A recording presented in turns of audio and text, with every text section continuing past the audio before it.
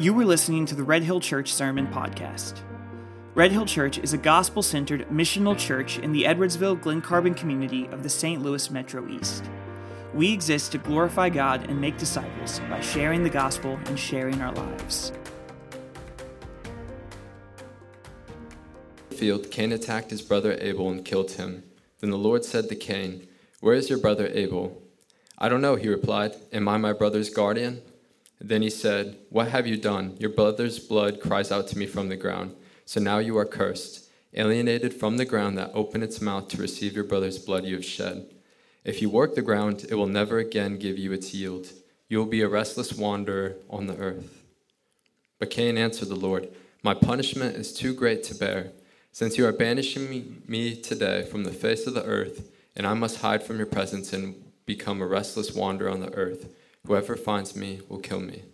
Then the Lord replied to him, "In that case, whoever kills Cain will suffer vengeance 7 times over." And he placed a mark on Cain so that whoever found him would not kill him. Then Cain went out from the Lord's presence and lived in the land of Nod, east of Eden. And the word of the Lord. Right on. Thanks, Dom. All right, Super Bowl Sunday. It's red versus red, Taylor's version. Thank you so much for that. I know it was insincere, but I still receive it.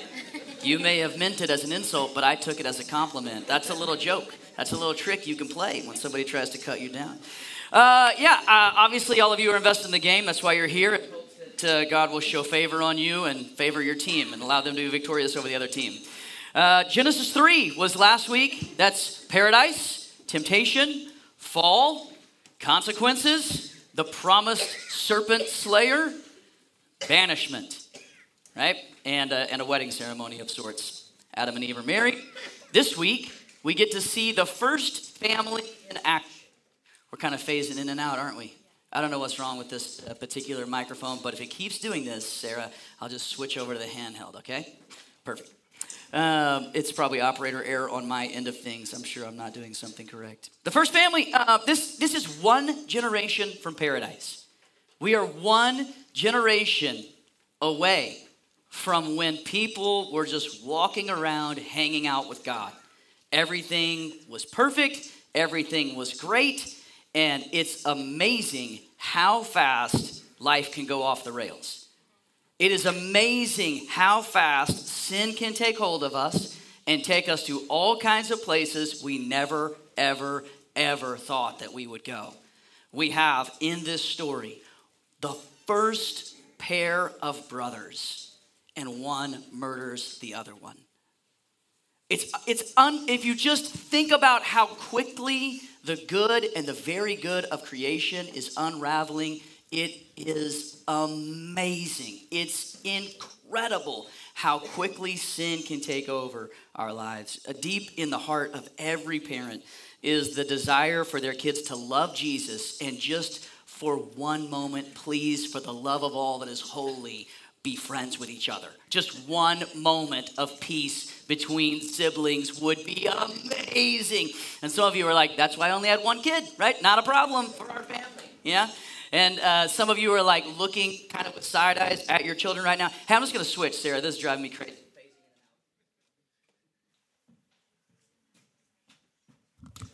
Boom, we've switched. Did somebody applaud that?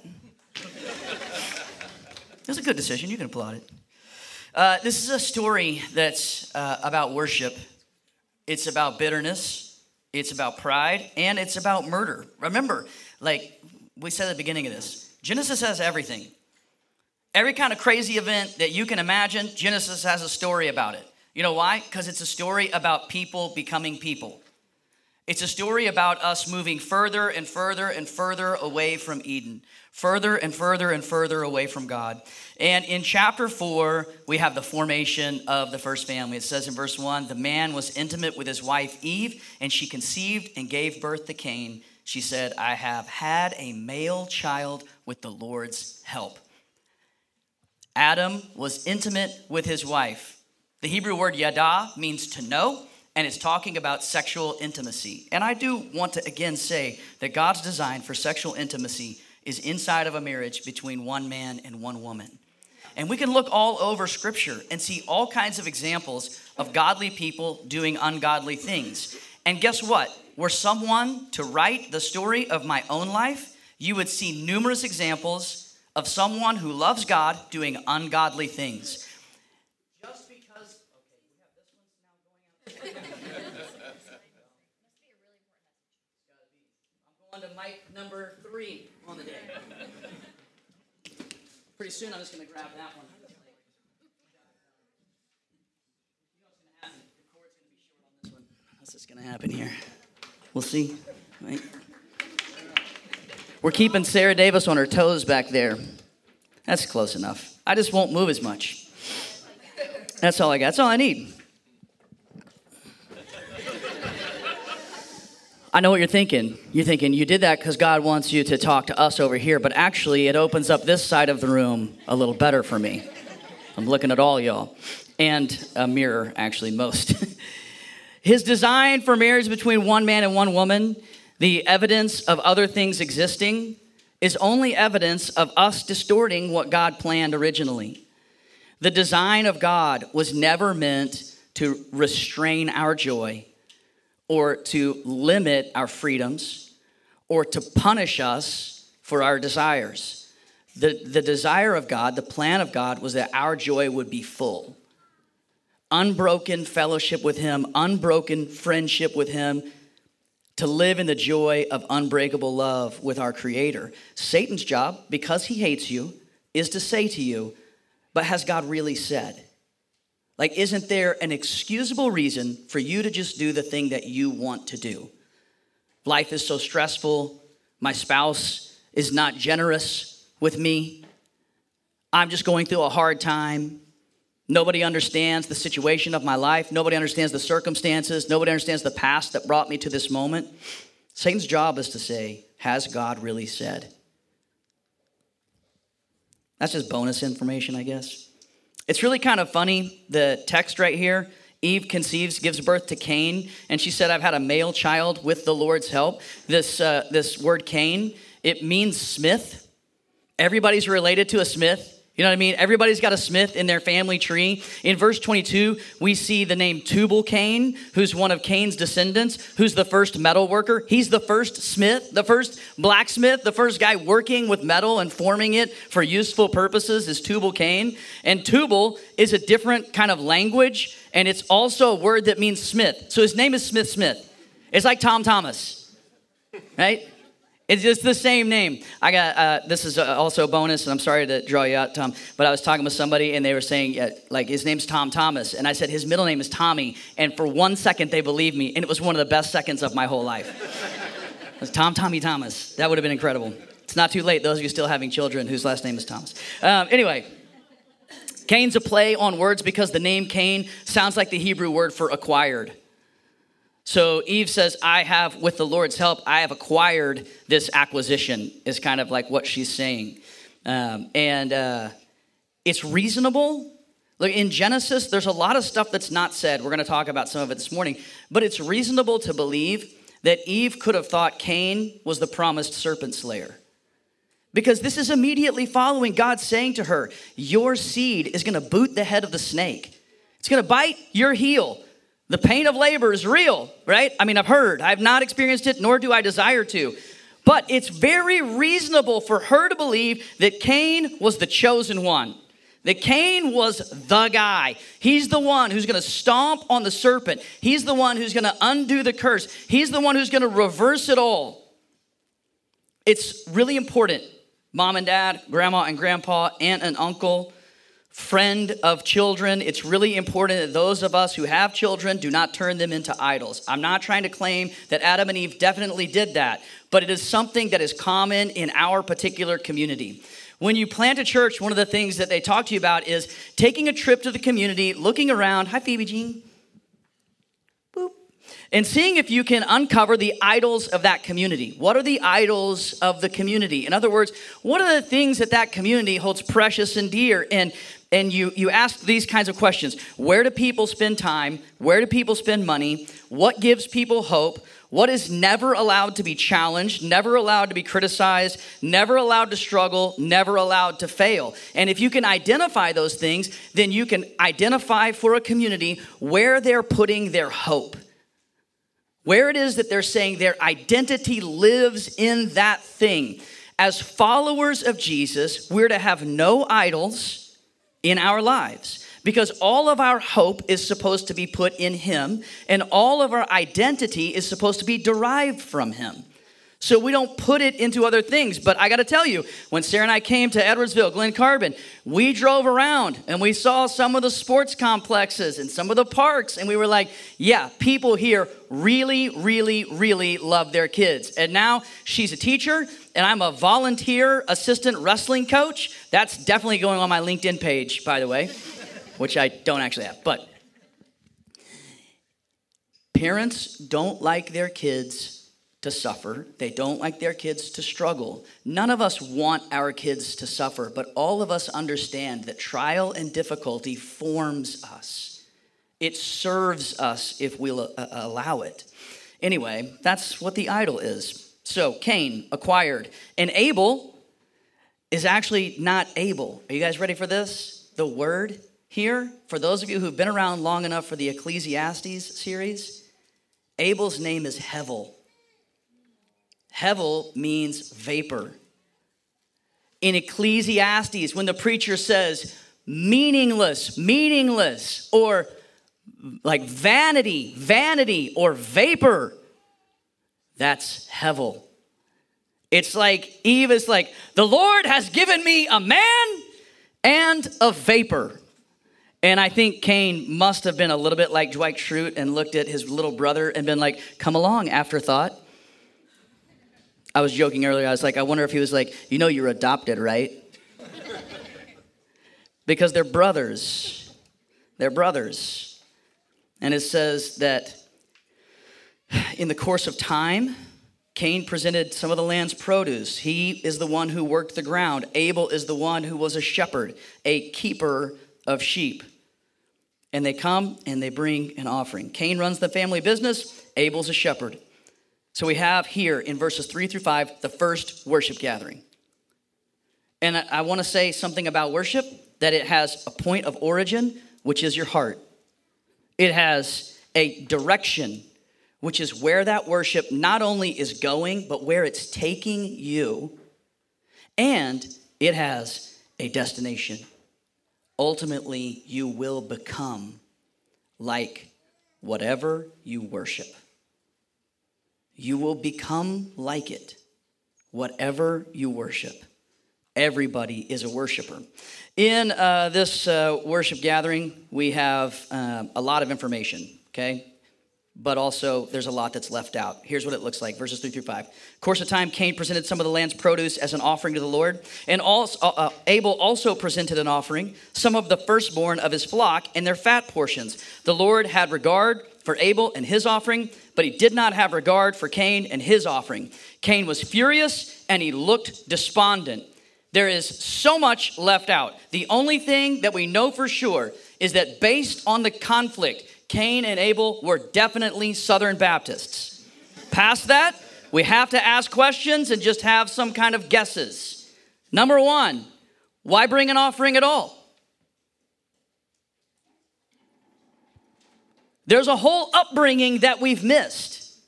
But we don't have Genesis 4:2, God saying, all right, pay up, suckers. It's time to give me something. But clearly, Adam and Eve knew the greatness of God and would have certainly communicated to their children the reality of God's existence and the magnitude, the absolute massiveness of his glory. What it's like to be in his presence, to be able to describe with firsthand knowledge what it was like to walk with God. And that firsthand knowledge is passed on in some kind of a way that inspires both Cain and Abel to say, let's worship this God. Let's bring him something. Where did they take the offering? We don't know. But they present an offering to the Lord. How did they know that it was accepted or rejected? I read one commentator that was like, well, maybe it was like Elijah, where Abel's offering was like zapped with lightning and just completely consumed with fire. And then, Cain's like grapes and apples and bananas are just like hanging out, just still sitting there. Why did God accept Abel and his offering and reject Cain and his offering? There's no explicit statement about why God rejected Cain and Cain's offering. Nothing is explicitly stated. We don't get the specific answer.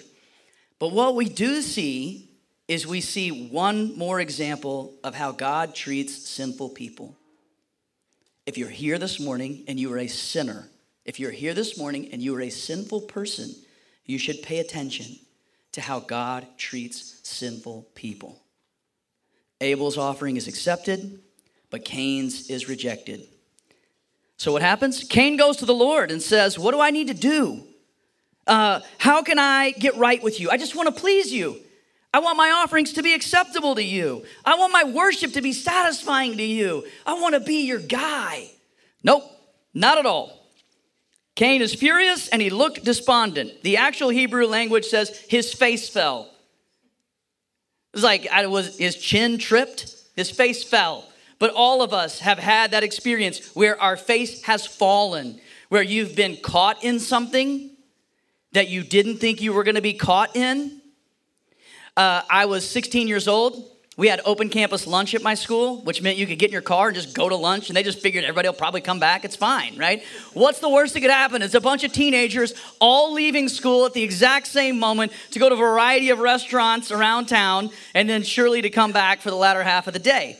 And on this one particular day, I was driving and happened to be traveling slightly faster at a more accelerated pace than was recommended, I thought, and it turns out mandated. And so, a civil servant, said, hey, let's have a conversation about this. He was very polite in blaring a siren and flashing lights at me and pulling me over. He walked up to me and talked to me and then ended up giving me a written warning.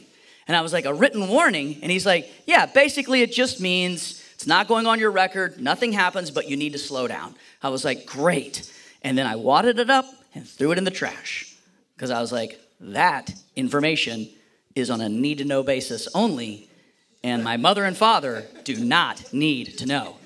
Well, we get home that day. I get home, wrestling practice is over. I have ADD, so that might as well have been something that happened in the Bronze Age, for all I know. That is gone from my brain. We sit down to dinner, and my dad says, hey, how was your day? I'm like, oh, it's fine, like typical teenager. It's fine, it's good. How's wrestling practice? It's good. Yeah, it's hard. It's good. Anything you want to tell me? That question alone has caused more teenage cardiac arrest than any question that has ever been asked by a parent. And immediately the thought goes through your mind, what do they know? And what do they not know? And so you answer honestly. I can say with absolute integrity, there is nothing that I want to tell you. Nope, not that I can think of. Anything interesting happened today that you might want to tell me about? My dad goes, how was lunch? And I go, oh.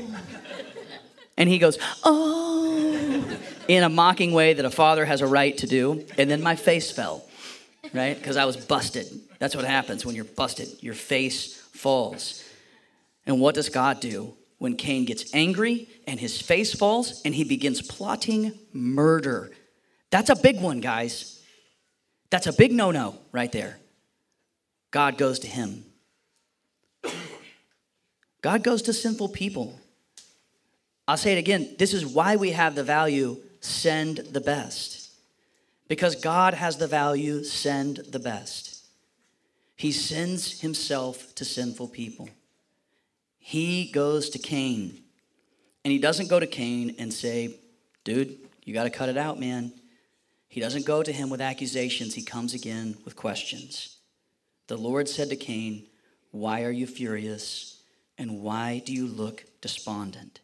This, by the way, these verses 6 and 7, are actually a poem, God speaking in poetry, asking questions, providing a solution, and vividly analogizing the current situation. Why are you upset? How do you think Cain would have answered that question? Why are you upset? This is also a question that we ask of children after giving them a punishment or a consequence or catching them doing something they're not supposed to do. And we go, why are you upset? Cain doesn't answer. God says, you can still be accepted. You can still be accepted. Just do what is right. How would Cain have responded if we had a record of his response to this? And he says, sin is crouching. Our translations say at your door, but literally it says at your tent flap, which I think is much more vivid. Sin is crouching at your tent flap, because if you've ever been in a tent to sleep, you wake up and you're like, oh man, I really hope there's no bears out there. But then you're kind of like, but it would be really cool if there was a bear out there. Like if I could live through that and tell that story. Its desire is for you. This is what we don't understand about our sin. This is what we don't understand about our anger. This is what we don't understand about our bitterness. We don't understand that its desire is to consume every piece of us. Its desire is for you. It is looking at you the way that I'm going to be looking at Super Bowl snacks tonight. Just saying, all I want is a bigger stomach. Sin is literally right outside the tent, and it wants to consume you. And God says to him, you must have mastery over it. It wants to dominate you. You must instead dominate it. You can either bend your knee to sin or bend your knee to me. Those are the only options given. And how does Cain respond? He just leaves. God gives another opportunity to say, where is your heart? Where is your worship taking you? It's not too late to change. If you are breathing, it is not too late to change. It's not too late to repent. It's not too late to yield. The problem is, there is nothing more delicious to us than anger and bitterness. Nothing tastes better to us. We just fail to recognize we're the ones being tasted. We're the ones being consumed. It's not difficult to imagine what Cain was thinking here. You know why? Because we're all familiar with having a pride-filled heart that gets wounded, that gets rightly wounded. Everybody's related to a smith, and the heart of Cain lives inside of all of us. Pride is probably the most corrosive and destructive thing on the planet. It binds us, because this is what's going on with Cain. Pride. This is what's happening inside of him. It binds us, and then it goes to work. Once pride has a hold of you, here's the process. Here's what it looks like. Shame and fear take over. So like our first parents, we hide and avoid. Pride and shame. This is something I discovered in a moment of deep shame in my own life. Pride and shame sleep in the same bed. Pride and shame live together. Pride and shame are best friends, and they travel as a pair. Because pride says, I never should have done that. Pride says, nobody should ever have accused me of doing that. Pride says, I'm justified in doing that. And at the same time, shame says, yeah, but you know what's really right. And so rather than deal with it, we go into hiding, just like Adam and Eve. Have you ever dealt with somebody, confronted them about something, and then they attacked you? Guess what? That's just another version of hiding. Confront somebody, and they deflect away from it to some other bigger, more important issue. That's just another way of hiding. Confront someone, and they try to minimize the significance of it. That's just another way of hiding. That's what pride does to us. Shame and fear take over, and we run and we hide. That is the normal human response to sin. That's the normal response. We just fail to recognize that's not the last stop on this particular ride. When we do that, by the way, we become what the book of Proverbs calls a fool. A fool, once isolated, having rejected the consolation that God offers to us. Once isolated, we are left to soak up the poison of our own wound. We actually have an English idiom that perfectly describes this. When someone is prideful and then gets offended and then goes off by themselves, we say, oh, he's just over there licking his own wounds. If we could for just a moment, pause and consider that. To consider that I'm angry, I'm resentful, I'm prideful, I'm bitter, and I am consuming that. Once isolated, we begin to soak up the poison of that wound, and the flavor of that particular stew is extremely bitter. And the bitterness, once internalized, will poison every aspect of your life until you are completely consumed. We're all related to a smith. The heart of Cain lives inside of all of us. So Cain says to his brother Abel, let's go out to the field. And while they were in the field, Cain attacked his brother Abel and killed him. Then the Lord said to Cain, he comes again to a sinner, a murderer. The Lord comes to Cain and he says, where is your brother Abel? I don't know, he replied. Am I my brother's guardian? Now, if you can hear this, Cain is a farmer. Abel is a keeper of sheep.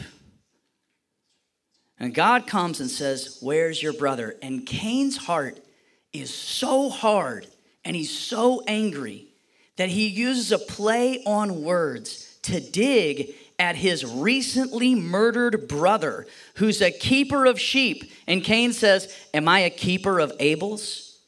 Am I a shepherd of my brother? Am I a shepherd of that shepherd? I don't know, he says. Then he says, God says, what have you done? Your brother's blood cries out to me from the ground, so now you are cursed, alienated from the ground that opened its mouth to receive your brother's blood you have shed. If you work the ground, it will never again give you its yield. You will be a restless wanderer on the earth. Consumed with bitterness, Cain murders his brother. Look how fast the good and the very good of creation is unraveling. Look how fast sin accelerates.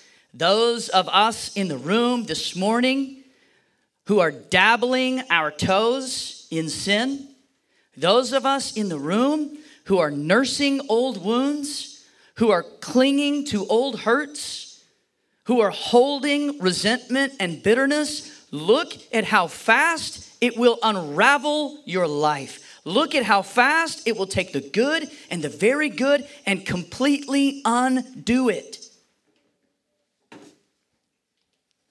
It's a short trip from lusting after God's power to killing your brother.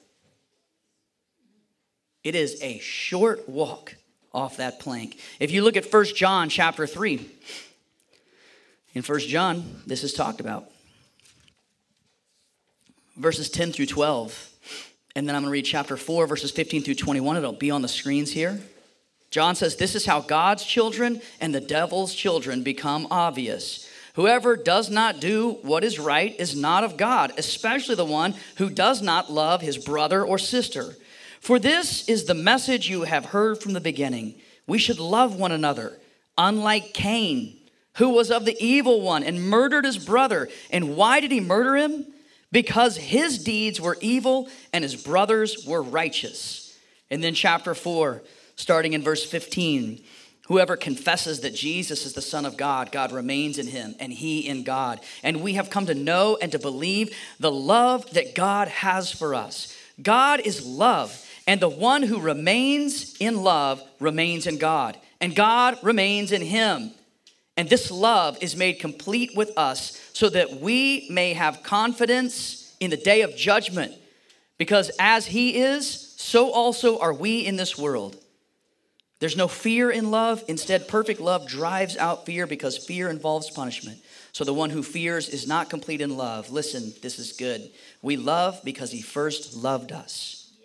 That's why we love. That's the reason you love anybody. The reason you love anything is because first God loved you. Otherwise, you don't have any conception of what love is. If anyone says, I love God, and yet hates his brother or sister, he is a liar. For the person who does not love his brother or sister whom he has seen cannot love God whom he has not seen. And we have this command from him. The one who loves God must also love his brother and his sister. We're created by dust, by God, and breathed in the breath of life from God's own lungs. And God says, as a punishment to our sin, you're going to go back to dust. And now again here we have dust. We have the earth. And God says this thing that breathed out life now, it's such a vivid image, that the ground has opened its mouth to swallow your brother's blood. This ground that was supposed to give life is now receiving death. Sin has consequences. And Cain is fired from the family business. Cain's a farmer. Anybody know a farmer? If you know a farmer, you know a farmer. This is what they do. And if you go to them and say, why don't you just do something else? It's like saying to them, why don't you live on Jupiter? And they're like, well, I don't think anybody can live on Jupiter, and I don't know how to get there, and even if I did, I'm a farmer. Farmers farm. It's what they know. It's what they do. It's oftentimes passed on over generations. In fact, if you want to get into farming now, you're either going to inherit it or you're going to have a lot of money that helps you get into it.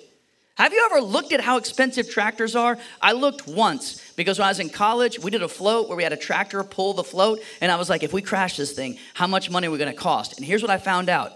It's so much money that I'm just going to be broke forever. I'm going to have to go wash dishes at the tractor factory. That's my only option, and that's going to be my career. Farmers farm. And what does God say to Cain as a consequence? The ground will never produce for you again. And you're going to be a restless wanderer on the face of the earth. I had this this is not at all in the Bible, but I had this wild thought. Sometimes my brain works like this. I was talking to Carrie about this passage this last week, and I was like, I wonder if that's where deserts come from. Like God's like, start walking. And Cain starts restlessly wandering the earth. And then there's the Sahara Desert. Nothing's going to grow that you can eat. I mean, somebody's going to be like, actually, I don't care. You get what I'm saying? It's not in the Bible. I'm just making it up. It's just like how my brain operates. Sin has consequences. My sin has consequences for my life, for my family, for my church, for my neighborhood. Sin has consequences that will be played out in real time. Those consequences are a gift meant to call you to repentance. Those consequences are a gift to me. Those consequences are a gift to you. If you have to deliver consequences, deliver them with grace. Cain says to God, this is too much to bear. Somebody's going to find me and they're going to kill me. You've heard of the mark of Cain, and everybody's like, oh, that means something really bad happened to you. The mark of Cain was a mark of grace. I don't know what God did to Cain to mark him. I assume it's the first tattoo, but something about the mark communicated to anybody who would find him, you better not mess with this dude. By the way, you know who hates being lied to? Liars. You know who hates being cheated on? Cheaters. You know who hates being bullied? Bullies. You know who's afraid of being murdered? Cain, who literally just murdered somebody. He's like, yeah, I know how awful it is. I don't want anybody to do it to me. I'm like the only person who actually knows what it's like. Please don't do it to me. And God says, I'm going to have mercy on you. Everybody has to deal with consequences. Everybody gets consequences. The earth is filled with the glory of God. Our job is to fill the earth with the knowledge of the glory of God.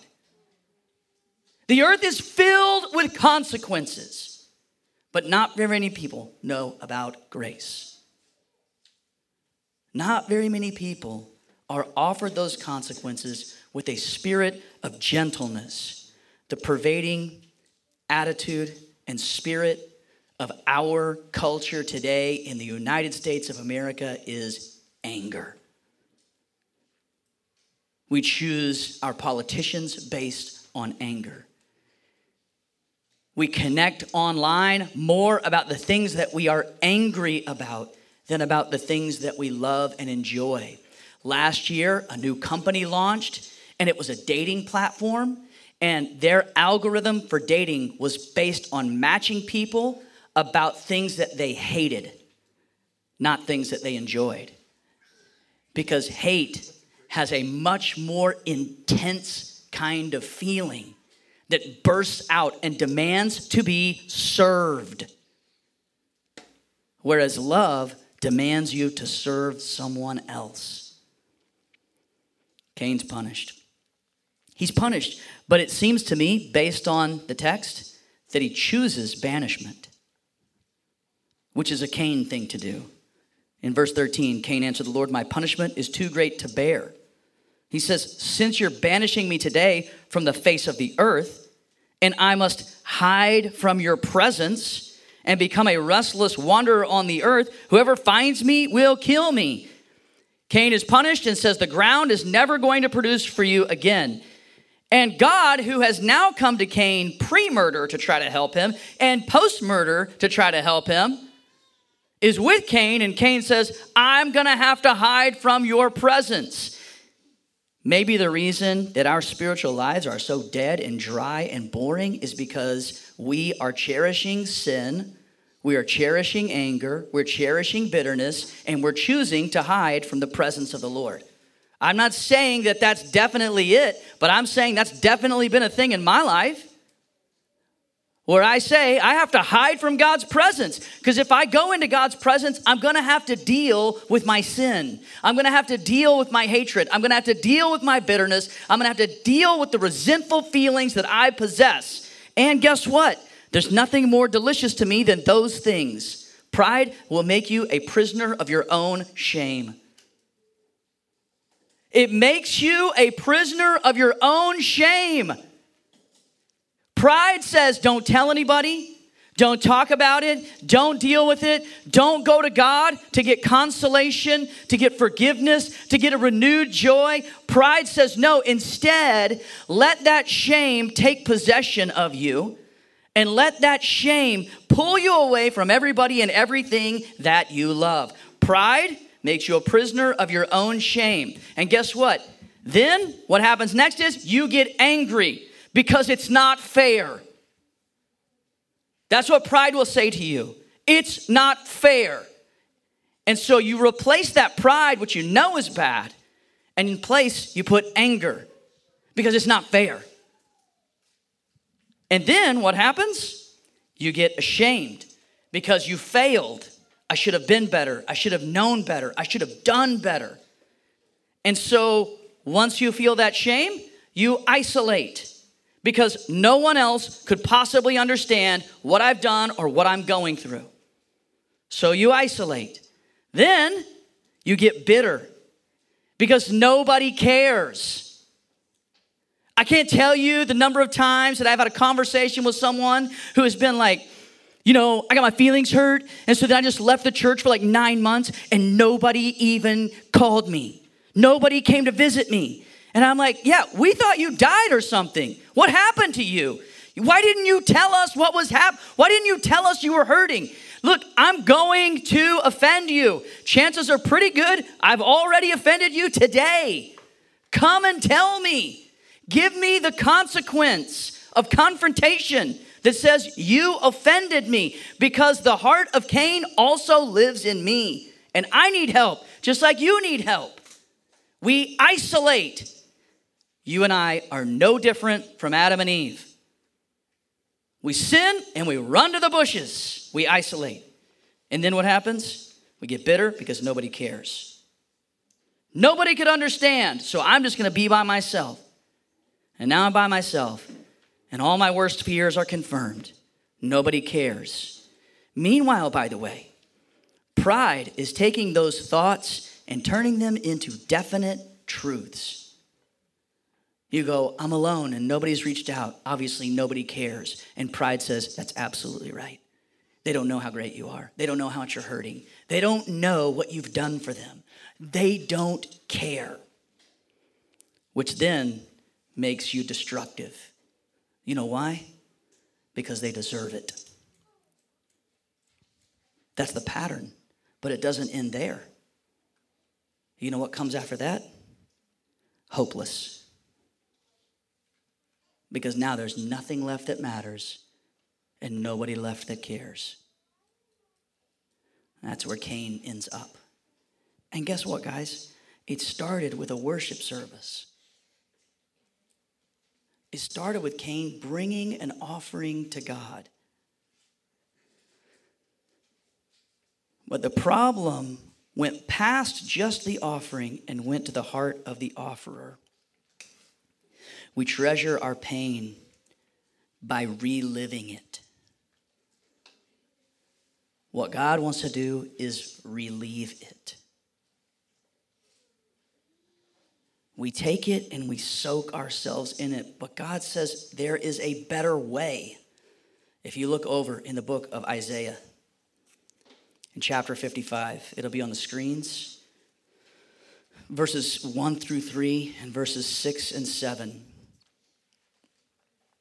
Come, everyone who's thirsty. This is God talking. Everybody who's thirsty. Those of you who are here, if you're thirsty, come to the water. And you, without silver, come buy and eat. Come buy wine and milk without silver and without cost. Why do you spend your silver on what is not food and your wages on what does not satisfy? Listen carefully to me and eat what is good, and you will enjoy the choicest of foods. Pay attention and come to me. Listen so that you will live. I will make a permanent covenant with you on the basis of the faithful kindness, the covenantal love of David. And then verse 6 says, seek the Lord while he may be found. Call to him while he is near. Let the wicked one abandon his way and the sinful one his thoughts. Let him return to the Lord so he may have compassion on him, to our God, for he will freely forgive. I'm going to show you a video clip in just a second, but I want to give it a preface. And I want to say that thing that you are holding that is so painful, and so, it's a weird word to use, but so precious to you. You are afraid to show it to God. You're even more afraid to give it to God. Because it becomes an identity. It becomes all-consuming. And what God wants more than anything is not to steal it from you, but to help you. Without money, without cost, you don't have to have anything. The Lord is near. He's reaching out. He's calling to you, and he's inviting you into his presence. You can't buy your way in. You can't earn your way in. You can't deserve your way in. You can't be good enough to get your way in. You're invited in as a sinner. You can come in. He wants to help you. All right, watch this. Evan, you can play it.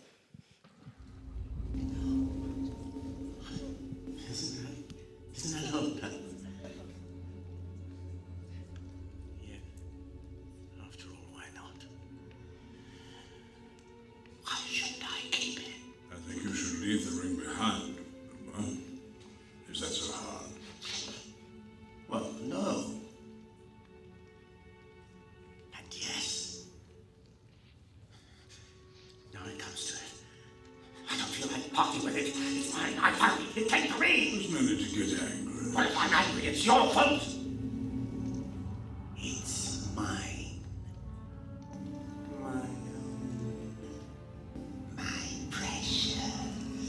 Precious? It's been called that before, but not by you. This you think? I think you've had that ring quite long enough. You want it for yourself. Baggins! Do not take me for some conjurer of cheap tricks. I am not trying to rob you.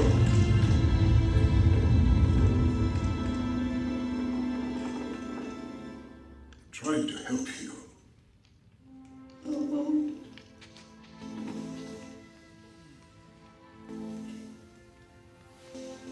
All your long years, we've been friends.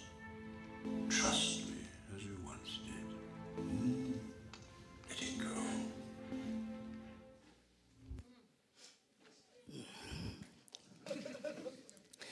God is not trying to rob you. He's trying to help you. And that thing inside of you that you're counting as so precious, if you hold it, it's going to consume you and it's going to destroy you. I have been there and I know that it's hard. I've put down the ring only to pick it back up, only to put it back down, only to pick it back up.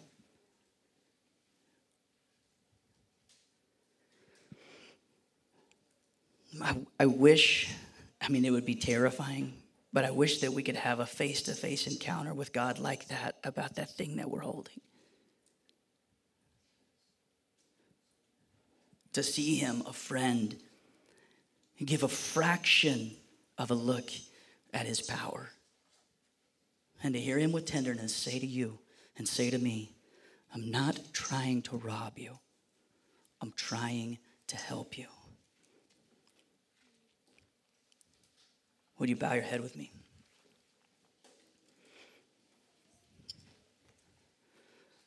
And would you take a moment to consider whether or not there's something you're still holding?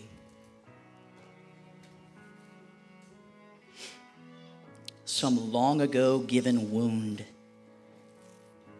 some secret and treasured sin,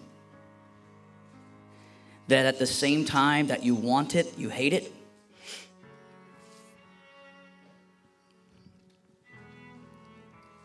And would you just take a moment and listen to God saying, all these long years, you've trusted me, and I've been your friend. And I'm asking you to trust me again. I'm not trying to rob you. I'm trying to help you.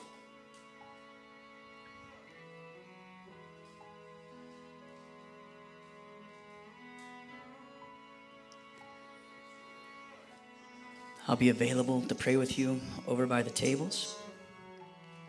We take the Lord's Supper together.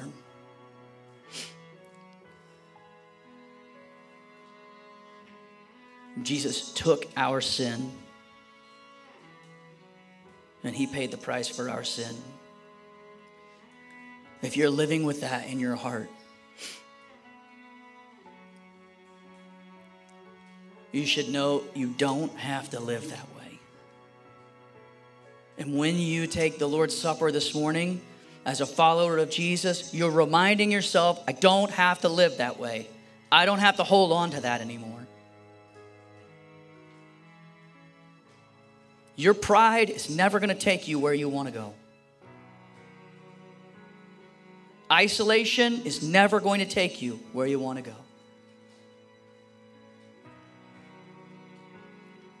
God this morning is with us.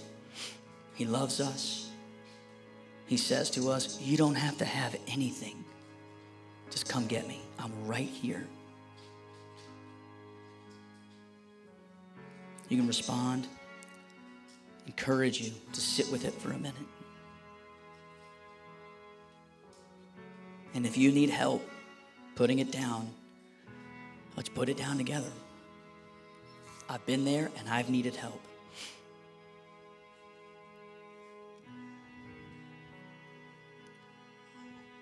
You just listen to the Holy Spirit and do what he says.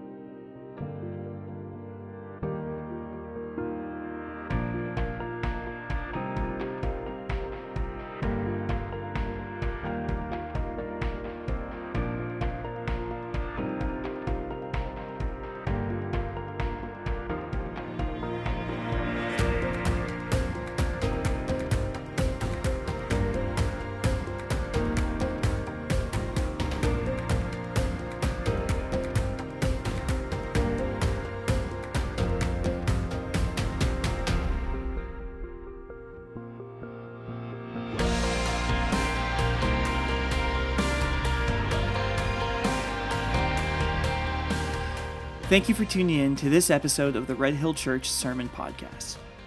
If you have any questions about this message, our church, or the gospel, or if you'd like to get in touch with one of our elders, you can visit our website at www.redhill.church. Navigate to the I'm New tab and click the option for Connection Card. Filling out this online card will allow you to get in touch with us, and one of our elders will follow up as soon as possible. Thanks for listening, and be sure to check back next week as we continue to study and apply God's Word together.